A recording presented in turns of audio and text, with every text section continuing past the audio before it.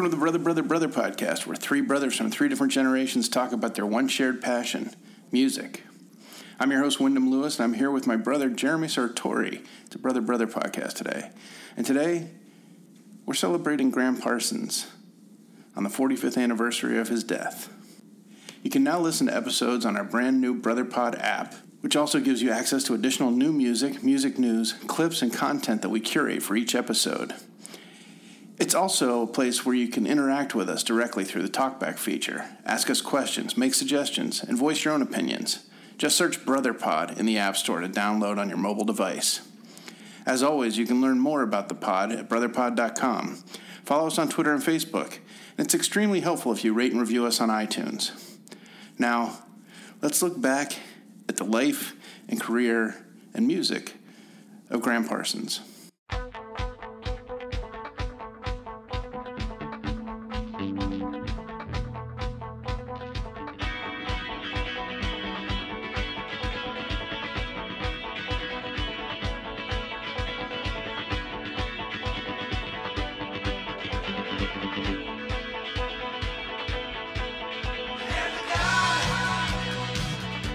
Welcome to the Brother, Brother, Brother podcast. I'm your host, Wyndham Lewis. I'm here with my brother, Jeremy Sartori, and today we are talking about one of our favorite artists of all time, the one and only Gram Parsons. Now, one of the things that always, affected me about Gram Parsons, and one of the things I've always loved most about Gram Parsons is the sort of depth of emotion in his voice, which he brought to a number of projects in a very short span, but reading his history and finding out more about him, I mean, there's some reasons behind the sort of pained tone in his voice, the hurt and the injury that sort of comes across so clearly and so beautifully in so many of his songs. Joe, you did a little poking around in the history of Gram Parsons. Yeah, I mean, Gram is a guy who, despite sort of always being known as sort of a privileged cosmic cowboy, actually had a really dark and lonely childhood. He's a Florida native, which explains most of it. Yeah, exactly. And was the birth name Cecil Connor the third, and he was born into a family that was probably in Winter Grove, Florida, which was an orange capital at the time, probably still is, and they owned a lot of the orange grove, so they were sort of heirs to the orange juice. I don't know what it became at some point, Tropicana or something, but they certainly owned a lot of land and had kind of a privileged upbringing. That said, Mr. Parsons' father committed suicide 2 days before Christmas when he was 12 years old. His mother, remarried to a gentleman with the last name Parsons, which he took on the surname for, and later obviously changing his stage name to Gram Parsons. And mother also died of cirrhosis, and obviously for any child that's a fun and loving family household. But what he did was he turned to music, and really being influenced by Elvis initially, and then kind of floating through some colleges and ended up in right here where Wyndham and I are sitting, not too far from Cambridge, Massachusetts. And ended up in Harvard as an undergrad. Well, this is back in a time when if you own and what I heard estimated as a third of the orange groves in Florida, there was an ability to sort of buy your way into a place like Harvard University, and thus and such that happened. Yeah, there was a way to fail out of 3 universities and then end up at Harvard back in the 60s. That may still happen, who knows? But, I think the interesting thing was, as you said, kind of the depth of emotion. Couldn't have been a very happy guy, and then also sort of the family history of alcoholism and sort of abuse and drama definitely led to a short but eventful musical life. Yeah, so he gets to Harvard. Starts his first band, which is the International Submarine Band, which sort of lays the seeds for his later, whatever extended career he had. He literally died at the age of 26. So it was a pretty brief moment. But he immediately starts the International Submarine Band, which does 2 things. One, sort of introduces his desire to meld country with psychedelia traditional American country music, which he was in love with, and thought that it was shortchanged as old people music or has-been music, and decides that he wants to bring it to a new audience, which is young pot-smoking hippies. Yeah. And, what better place to do that than Harvard Square in the 60s. And one note there, too, sorry to interrupt, but what really kind of struck him was seeing Merle Haggard live, and he saw Merle Haggard live, and that I think he probably grew up around country music and country western and probably gospel and soul, living in whatever Florida is, I guess the South. It was the South. But in addition to that, Merle Haggard really had a huge effect on him, seeing him live. I've seen Merle Haggard live. You've seen Merle Haggard live. It has a good effect. If I could play guitar, I might sing country music. But so he starts the International Submarine Band. They have very little to no sort of effect on the world, except for he has basically a resume when he drops out of Harvard and ends up in L.A. The one thing again that he brought with him to the International Submarine Band was, like I said, a melding of psychedelia and country music, and B, to my thinking, a penchant for terrible band names. Yeah. Which we'll get to. He strikes out to L.A., and my understanding is that the Byrds were falling apart at this point. Roger McGuinn. Byrds were a phenomenal band, and it's one of those bands that you think because you hear them on the radio. You hear the hits. Turn on Forrest Gump soundtrack. But dig deep into those records, and you find a lot of really great buried treasure. But the band, was sort of an accidental all-star team with Guy Clark. Guy Clark. David Crosby, Roger McGuinn, all of whom were singers and songwriters in their own right. So Crosby and Clark and Michael Clark leave the band. They're they're changing directions. They're kind of, Roger McGuinn wants to take them on this sort of more roots-oriented American music history kind of jag, and so in actuality they were looking for a jazz pianist to join the band. Parsons does play piano and guitar. Somebody who can play sort of honky-tonk and even going all the way back to like ragtime. And Parsons tries out as a pianist, gets hired by the band as a backing vocalist and piano player, and quickly switches over to guitar. And kind of, even at the age of 21, must have been a very charismatic figure, because he sort of wrests control little by little. First, convincing, sort of bonding with Chris Hillman over a love of bluegrass, and then convincing the band's manager and producer that McGuinn's vision is too broad to really nail down. McGuinn was looking to do a double album, basically the history of music in America, which would have been... I would have loved to hear that. Yeah. I mean, he wanted to go from jug band, field recordings to, he wanted to actually do some synth music at the end, which would have been really remarkable back in 1968. Instead, Parsons kind of wrests control of the focus of the next album and drives them towards Sweetheart of the Rodeo, which at the time was a colossal failure and is now regarded as one of the great albums of all time. Yeah, it's kind of interesting. I mean, mind you, 1968, height of psychedelia, Summer of Love era. The Byrds being one of the cornerstones of that movement in the Bay Area, and really nationally in LA. And nationally, and all of a sudden they come out with a very, very traditional country. I wouldn't even say country rock. I mean, there's a little bit of rock in there, but it's a very country album. Yeah, and it's interesting how it breaks down, because the Byrds historically had always done a lot of cover tunes, and specifically a lot of Dylan cover tunes. But on this one, they chose a couple of relatively obscure Dylan cover tunes and kept them very country-oriented. They actually went to Nashville, and at the time, I think, thought that they were doing something revolutionary, which they were. They were going to Nashville to record an album as a rock and roll band to do country rock. But turns out that nobody in L.A. wanted a country band, and nobody in Nashville wanted a bunch of long-haired hippies coming in. So they actually wound up going Which to becomes a theme for Graham Parsons, by the way. Beat it, hippie. So they go to Nashville. They record Sweetheart of the Rodeo. They're roundly despised in Nashville for being long-haired hippies. I believe booed off the Grand Ole Opry. Booed off the stage at Grand Ole Opry. Head back to L.A. with an album tucked under their arm, which everybody hates. In a dust pile.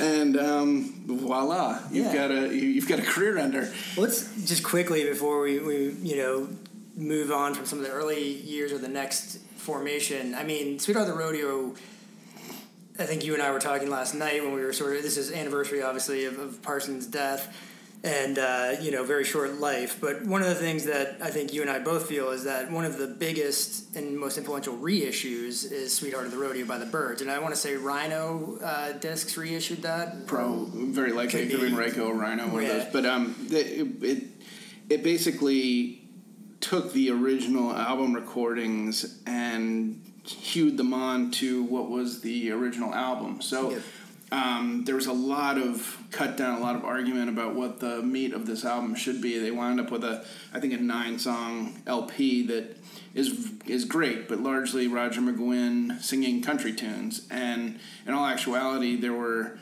songs by other members of the band. Michael Clark contributed one. Graham Parsons contributed several, 3 I believe.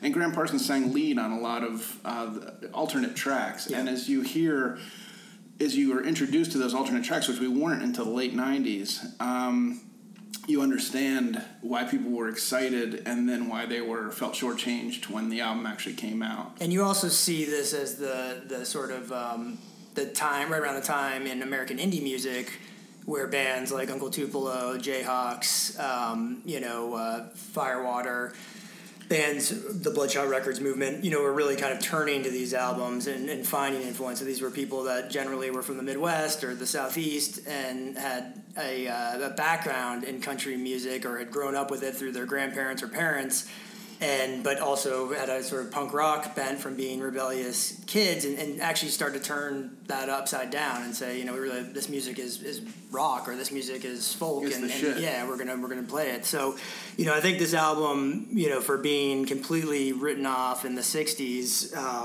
and being completely out of place, became a real sort of cornerstone for that movement. Yeah, it's funny when I look back. We did our very, very, very first podcast 108 episodes ago.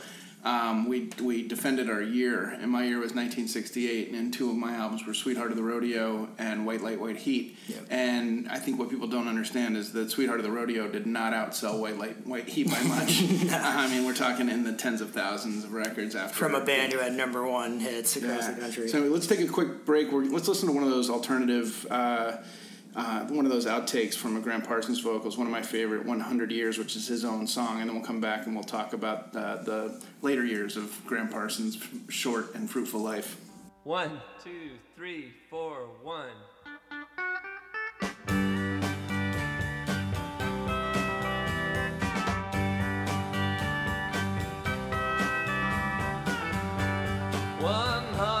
Years from this day, will the people still feel this way?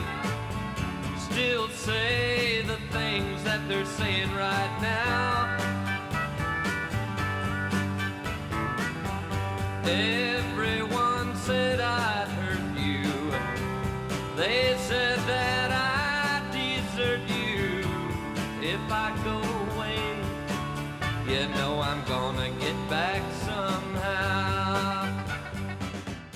Welcome back to the Brother Pod, and today it's Wyndham and I, and we're talking the nudie suit, long-haired cowboy hippie Graham Parsons, who, for us, and I think a lot of people our age and a lot of people who enjoy sort of just music in general or American music kind of look to as kind of an underground cornerstone, who probably, really has gotten his due, as of late, but did not get his due at the time. We just talked about his stint with the Byrds.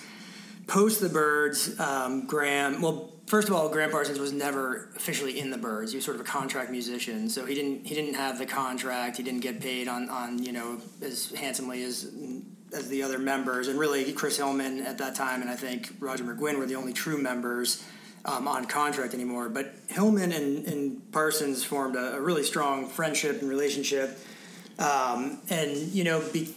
broke off and started his second, probably second worst band name, the Flying Burrito Brothers. Second best band. Exactly, in the early 70s, so 1970 to be exact. And now, at this time, there was definitely a buzz. I think Wyndham mentioned that, Graham Parsons obviously had a lot of charisma to sway, one of the top bands in the U.S. to do a full-on country album. Obviously, him and Chris Hillman were good buddies, and Chris Hillman, having been in the Byrds, had some sway with A&R and record companies as well. And there was actually a lot of backing put behind the Flying Burrito Brothers, who, to me, have kind of what would become sort of that 70s, kind of Americana country rock of the Eagles, of the, It's the bedrock of what was 70s, and there was a huge country turn in the 70s, and there were a lot of country hits. And there was also Southern rock that happened at the same time, which sort of, is a, not necessarily an offshoot, but certainly a cousin of... you think of even like Todd Rogren, I feel like had influence from. Some of those songs, Burrito Deluxe being the debut album, which again had a lot of like A&R backing, a lot of record label backing. It was another complete flop, by the way, but was an album that if you go back and listen to those tracks, Hot Burrito #1, #2, and Dark Side of the Road. Those are all songs that are really a blueprint for, I would say, like 75 on even. Well, even the Eagles. The Eagles at this point, Jackson Browne. The Eagles are Linda Ronstadt's backing band. They split off and start their own thing. I think really encouraged by this. By seeing other people embracing country and country rock, but then you get the offshoots like Poco and Firefall and all these like 70s bands that. Sort of melded some form, even America, or, where you have a little bit of mandolin, a little bit of banjo, and a little bit of, fucking jazz flute. Mama plays. But, it's all, it all sort of, was backward looking toward The Godfather. Burrito Brothers stick around for what, 2 years? They have 2 albums, so 70, 71. At this time, too, I think Parsons' Demons were sort of catching up with him. He definitely had a pretty heavy drug habit throughout, and it got to the point where they were going to do a European tour, and they ended up booking some dates in South Africa, and Parsons claimed that he had a real... misgiving with the apartheid, which is very honorable, except for he also had hooked up with Mick Jagger and Keith Richards, one of his idols. And I'm going to say he might have wanted to stay around and party with Keith. Or the various stories, Rashomon-like stories that I've heard, it's sort of, it was an either-or proposition. Go on tour in South Africa or hang out and do smack and chill with Keith Richards while he teach your buddy country songs. In a chateau in France And I should back up a little bit. They were friends. So Graham had befriended Keith and Mick, and Flying Burrito Brothers were one of the bands at the famous Altamont concert. And Graham sort of used his relationship to gain kind of access to the Stones. And I don't mean that in kind of a manipulative way, but the Flying Burrito Brothers at the time were literally playing lounges in Los Angeles while people like Linda Ronstadt and all these other people were sort of blowing up. But his friendship with Keith, they were able to open for the Stones on a few dates, and certainly gave them, some recognition and exposure. That leads, of course, to the age-old controversy, if it is a controversy, of who wrote Wild Horses. Yeah. Well, Keith claims that it was influenced by Graham. I might think it. Almost everybody who knows and loves Graham Parsons thinks that Graham Parsons wrote it and gave it to Keith Richards as a gift. That aside, I don't know. That song would have been a hit. Yeah. Although, it's extreme. You hear the Graham Parsons version of it, and you realize that it's a better Graham Parsons tune than it is a Stones tune. It feels a little. The Stones feel like they're doing the country. But anyway, so we move on from the Burrito Brothers. The Burrito Brothers break up due to Chris Hillman. Yeah, just Parsons not leaving, basically going to do drugs with Keith Richards, and Chris Hillman being like out of, kicking him out basically. So they ended up with a new singer. I think they put out one album post they that. Did. Yeah, without Graham Parsons, and Graham Parsons moves back to L.A. With I think a very very strong drug habit, and meets the one and only very young Emmylou Harris. Yeah, a very young Graham Parsons meets a very young Emmylou Harris. And again, as the rumors swirl, whether or not they were involved is a different story. There's a strong emotional attachment, I would say. But a perfect musical marriage. Amazing, yeah. I mean, Tammy Terrell and Marvin Gaye, kind of, that level of excellence. And you can really hear it in songs, on the now... So Emmylou Harris and Graham Parsons become musical partners. She is, and I mean this in the most sincerely flattering way, the Garfunkel to his Simon. Absolutely. And they he puts out GP. Yep. Which I would actually prefer to think of as they put out GP. Yeah. She deserves full No, credit. it's definitely, Graham Parsons has a voice that definitely... you can feel emotion through, and Emmylou Harris is one of the most, probably top 5 harmonizers in all of music, and still today is doing her own stuff, obviously, and singing with others. And GP is really, a country album, melded with some gospel and some soul. American cosmic music is a lot of covers. Yeah, what Graham Parsons liked to call it, and he would not allow it to be sort of categorized as a country album. So again, he's sort of falling in between multiple genres. This is a guy that looks like a cowboy hippie, is a hippie, for all extensive purposes, from LA, playing traditional country covers with beautiful young Emmylou Harris singing like an angel, and this album is actually critically acclaimed at the time, but a complete commercial flop again. So yeah, there's a trend here. Commercial flop.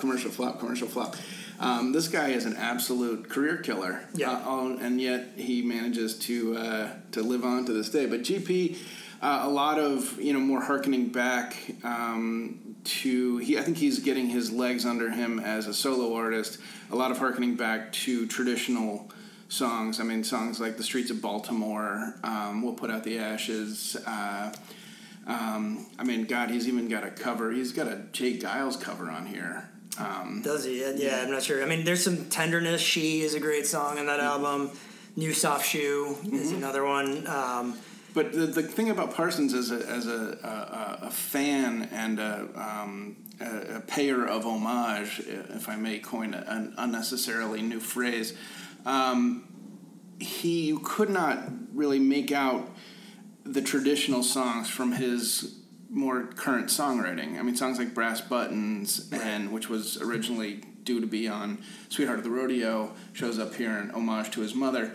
That, or Hickory Wind, or, all these songs that they really don't sound wildly different than the Louvin Brothers covers that he's doing, right. and the Flatt and Scruggs covers, and so it's strange how much of a mimic he really is for somebody who I consider to be a very original voice. Yeah, and at the same time, it's not a modern sound, but he sort of modernized it in a way and made it accessible in a way that I think a lot of people, and we'll talk about how these albums were packaged later and things like that, but at this point, too, post-GP being a complete failure, Graham Parsons is I think, pretty down and turned into his friend, Mr.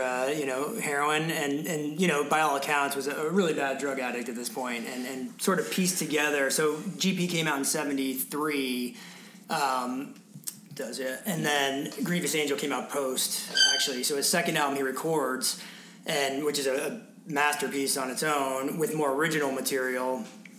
At the same time, he had been touring regularly, getting completely shit on by the country scene, and there was a real divide back then, and there probably still is.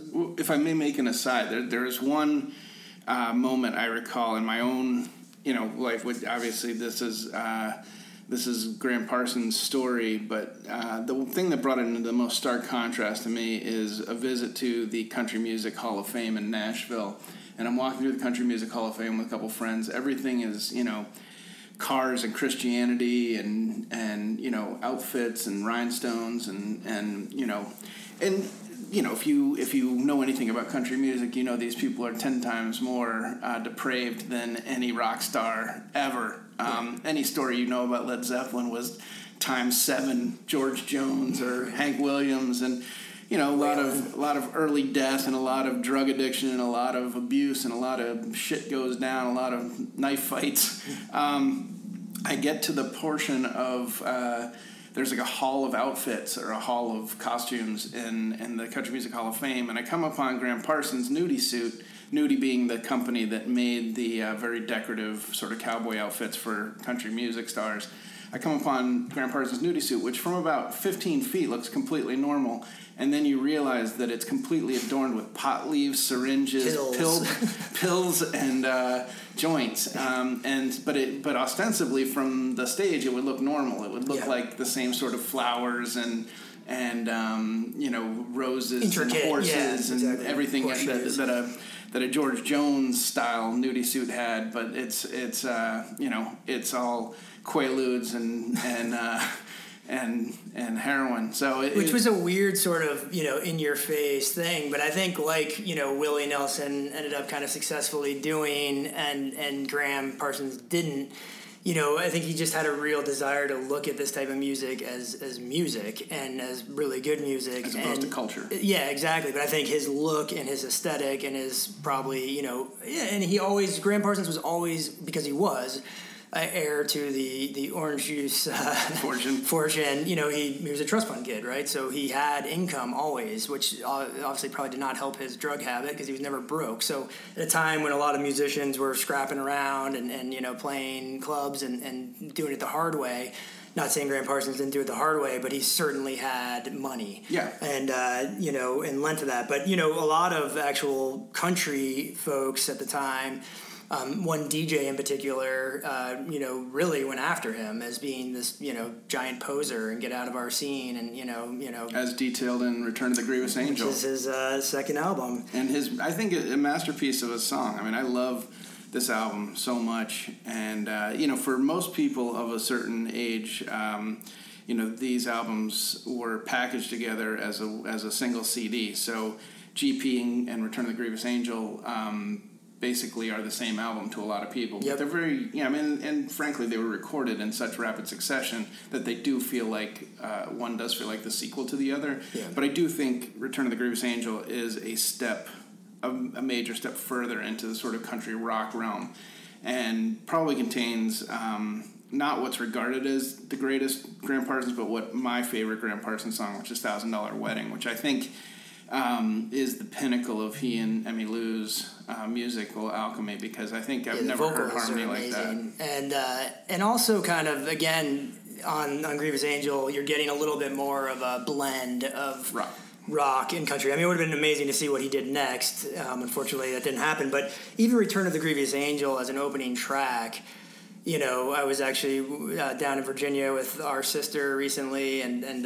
her partner is a big country music fan, and I had a mix going, and she was like, "Oh, you turned me on to this guy. This is a guy that people like Wyndham and I, who hail from the Northeast, fell in love with off this double album, or this merged album, GP and Grievous Angel, and then people in the South, were able to kind of rediscover too." And I would say at a time, as we were talking earlier about sort of the late 90s, early 2000s kind of roots movement that came about through indie rock and the sort of a rediscovery of, quote unquote classic country or outlaw country, Graham Parsons was a huge influence, and this was also like bands like Big Star, where today you can Spotify all these guys, you hear the name, you can look it up.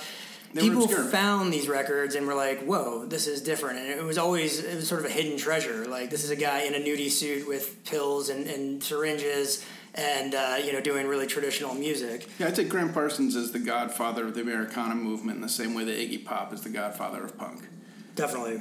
And one last thing I wanted to say, if you were, there's always an interesting story to be divined from liner notes, but on the final track of Return of the Grievous Angel, which is the sort of fake live Cash on the Barrelhead, Hickory Wind, the backing vocals on those are done by one Stevie Nicks, Linda Ronstadt, and Nicolette Larson, I believe. Yeah, the L.A. at the time, mighty.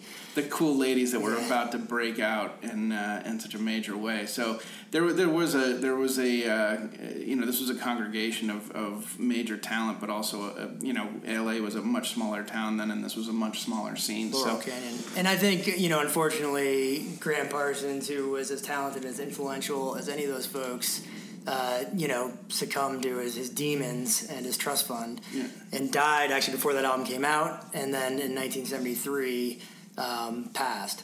Let's take a quick listen to Return of the Grievous Angel, and then we'll come back and just do a short, punchy version of Graham Parsons' death, because it's awesome. It is a story. Want to scratch my itch, sweet Annie Rich, and welcome me back to town. Come out on your porch or step into your parlor, and I'll tell you how it all went down. Out with the truckers and the kickers and the cowboy angels, and a good salute in every single town. Oh, and I remembered something you once told me, and I'll be damned if it did not come true. 20,000 roads I went down, down, down, and they all led me straight back home to you. Welcome back to the Brother podcast. We have talked the life of Graham Parsons today on what will be the 45th anniversary of his death. And I'm going to throw one, before we go into his death, just one little side story myself of my intro to Graham Parsons. And I had moved to Texas in the late 90s. I had, not knowing the geography very well, or rarely looking at a map, I had Wyndham fly down to from New York City to have a fun weekend in Texas. And Dallas was cheaper than Austin at the time to fly into. And I didn't realize it was 4 hours away. But, so Wynn flies in, and I bring an old friend of mine, my roommate at the time, who was a Texan and, kind of a hippie guy. And we're driving up, and we pick up Wyndham in Dallas. Wyndham, who's made a mixtape for me of all country music. And, actually my introduction to Graham Parsons. But the side note to the story is very Texas in the sense that my friend, who was, pretty alternative lifestyle hippie guy, father was a Dallas outside Dallas police officer, cop, and very country. And we stopped in just to, grab a quick bite before we headed back 4 hours back to Austin. Ended up being an 8-hour drive total.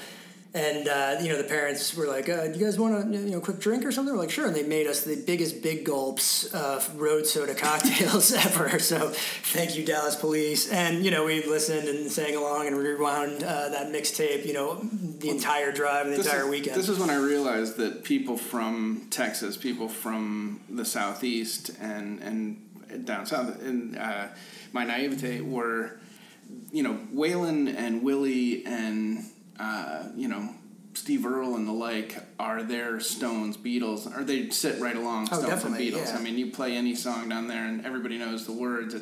It's a different country. And we talked about that a little bit on our country episode. I mean, I have friends who just were shocked that I never knew Waylon Jennings' Dreaming My Dreams like I knew Rolling Stones' Let It Bleed, because it was what they grew up with. But as Graham Parsons dies, unfortunately from a heroin overdose, there was a little bit of family drama based on the fact that I think his stepfather would have gotten his inheritance. If his stepfather, I mean, there's different accounts of this. One is the main thread that goes through this is that one of the theories is that the stepfather, by Louisiana law where he then lived, Robert Parsons, would have inherited his money if Graham was a Louisiana resident. I don't know if that's true. It could be mythology, like a lot of things around him. One thing I know is that by the end of any junkie's life, they're a fucking pain in the ass. And Parsons, as much as he's mythologized, sounds like an absolute nightmare by the end of his run. With a few, they always have a few evil friends hanging around. And I don't know if Phil Kaufman was evil, but he was certainly a loyal friend. So in their inebriated state, Graham Parsons at one point says, I would, when I die, not knowing how soon that would be, I would like to be burned at Joshua Tree and have my ashes spread at Cap Rock. And sounds picturesque. Yeah, I mean, it sounds very dreamy and what you say when you're high. And so Graham Parsons dies of a heroin overdose, and his stepfather, makes arrangements to fly the body back to Metairie, Louisiana. And Phil Kaufman, who was his roadie or manager, and a few buds decide, that's not going to happen. And so why don't we rent a hearse and steal the body? So Graham Parsons' body was actually body napped by his manager and a couple other buddies, driven out to Joshua Tree. Stolen from LAX. Which is not as easy as it used to be. Post 9/11. Yeah, so they drive in LAX, steal the body in a hearse, and get it out to Joshua Tree. And, being well thought out plan, decide to pour 5 gallons of gasoline on a large wooden casket, which instead of a picturesque burning of a body turns into a giant fireball. Basically, they explode the body rather than burning it. Not the particles of nudie suit flying everywhere, I believe. And, I mean, I hate to laugh at the sort of grisliness of this whole episode, but it is it is absurd enough to be funny. Yeah. So what's left of the body is then flown back to. Well, first there's a police chase, I believe, and the police are because these guys were sober. Or what was it that? The police were deemed too sober to catch up to the police chase, which is excellent.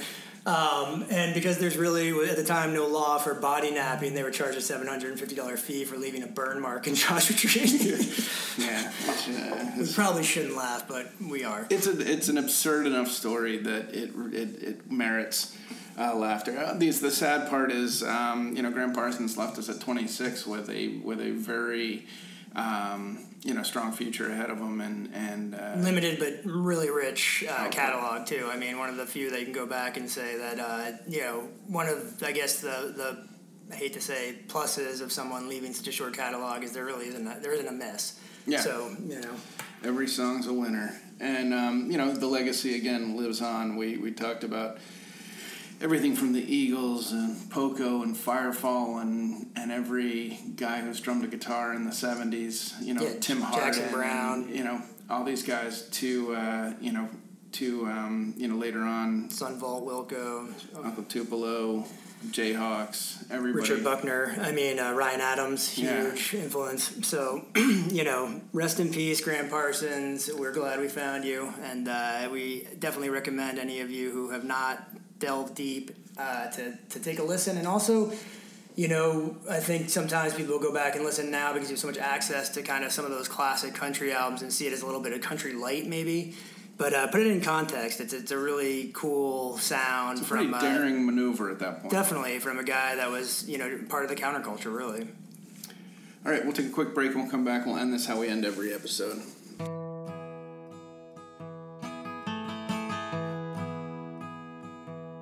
Walking down Main Street, getting to know the concrete, looking for a purpose from a neon sign.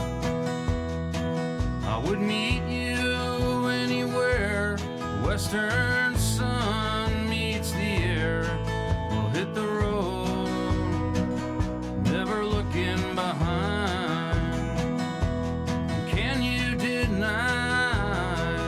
There's nothing greater, nothing more than the traveling hands of time. St. Genevieve can hold back the water, but saints don't bother with the tear-stained eye. back to the Brother podcast. We're going to end this episode like we end every episode. We are going to... Jared, what are you listening to? So I'm listening to a band out of the fertile lands of St. Louis, Missouri, and a band that is not Americana or doesn't sound like anything that's really coming from Missouri, in my opinion. The only two bands I can think of, or the only two acts I can think of out of St. Louis, Missouri, are Uncle Tupelo and Nelly. Right. Yeah, Nelly. There you go. So in between is a band called Foxing. And this is their third album. The album's called Nearer My God. And it's dramatic, to say the least, but it's a really big sounding record. And, I think when you kind of mentioned that you've been listening to them, for some reason I had in my head that this was going to be a kind of psych pop band or sort of traditional, more indie guitar-focused band. And really, the first thing that popped into my mind was, TV on the Radio or Peter Gabriel. These guys are very orchestrated, very vocal layered. I think it's just, it actually harkens, really TV on the Radio is the most modern band that I think they sound like. And you could almost say are dangerously close to sounding like TV on the Radio. The one catch I would say is that as much as I really enjoy TV on the Radio and they have certain songs, the depth and sort of layers of TV on the Radio never lent itself to me to kind of catchy radio-ness or mainstream pop songs, where these guys I think are pretty geared to break out. Yeah, and I could see this album being pretty big. This is their third album. I think they came from sort of prog rock. They're good players. Is that absolutely? And it's like TV on the Radio. Yeah, and backgrounds. And I think as the albums have progressed, they've really developed this sound. And I highly recommend it. It's a great listen, and will likely end up on our best of list. Yeah, I really like it a lot. How about you, Win? What are you listening to? I am listening to Mitski's new album, which I like a lot. Which is, again, another step in a further progression of great stuff from Mitski. Puberty 2 was a great album, and now Be the Cowboy just continues the winning streak. Every album adds a little bit more. And rather than, I would say the best comp for Mitski would be St. Vincent. And St. Vincent, to me, is a phenomenal artist and such a seeker that sometimes she goes a little bit far in a direction that, I appreciate from an intellectual standpoint, but, can't always get into from a musical fan perspective. It's sort of like, I'm so glad somebody's experimenting in that way, but it's not hitting me in the gut. Whereas Mitski is really writing, again, like you said about Foxing and TV on the Radio, is writing songs that are more accessible but no less ambitious. Yeah, interesting. Yeah, and so I would highly recommend the Mitski album. Also, White Denim, a band that I've heard for years and sort of been like, that song's good. Every time I hear them, I'm like, oh, who is this? It's White Denim. They don't have a signature sound per se, and this continues their sort of, it sounds like classic rock, and it is classic rock. That's the bedrock of their sound, but it again, they can sound like a dozen different classic rock bands. The thing is that they're good players, and the singer is a great rock singer. From Austin, Texas. I believe this is like their 8th album. Yeah, they've been doing it for a little while now. And I'm not sure why they don't rise above in the same way that I couldn't figure out why White Reaper didn't rise above, and maybe they still will. But White Denim, this album particularly, I think they just were like fuck it and did like a 70s album-oriented rock record, and it kicks ass and it's really fun. The other thing I'm going to admit publicly is.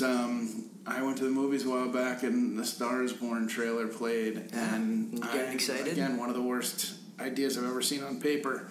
Bradley Cooper directing Lady Gaga, and yet looks good. So fucking good. The trailer. Great trailer. Well, good trailer gets your appetite wet. So. I'm in the process of cutting a trailer myself, so I know how hard it can be to hit those marks, and this is.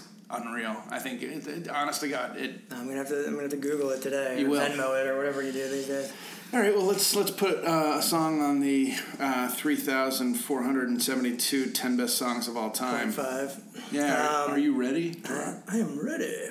So in my Sweetheart of the Rodeo obsession and Graham Parsons with the anniversary of his death. I did go back to the Byrds, but I went back to the early Byrds. And the Byrds are a band that, we've talked about on here before. We're all fans, but I hadn't really, listened to albums as much as just singles. And gotta say, Mr. Tambourine Man, the first album, the song "I'll Feel a Whole Lot Better" has to go on this mix. It's one of my favorite songs ever. It's so good. All right, I'm going to switch gears and get away from Americana and go with one of the great American bands of all time. No hyperbole whatsoever, and I couldn't believe that we don't have a song by them on here yet, and well-deserved. Yo La Tengo's Sugar Cube. Ooh. Hard choice, though. Yeah, there's so many good Yo La Tengo songs, but that is a great rocker. Yeah. Anyway, thank you. Fun talking, Graham, and we will talk to y'all very soon. We'll be back. I'm Wyndham Lewis. On behalf of my brothers Jeremy Sartori and Christian Lewis, thank you very much for listening to the Brother podcast. Many thanks also to our heroic producer, Damian Kendall, and to Simon Doom for our epic intro music. Learn more about the pod at brotherpod.com, follow us on Twitter and Facebook, and it's extremely helpful if you rate and review us on iTunes. Thanks again for listening.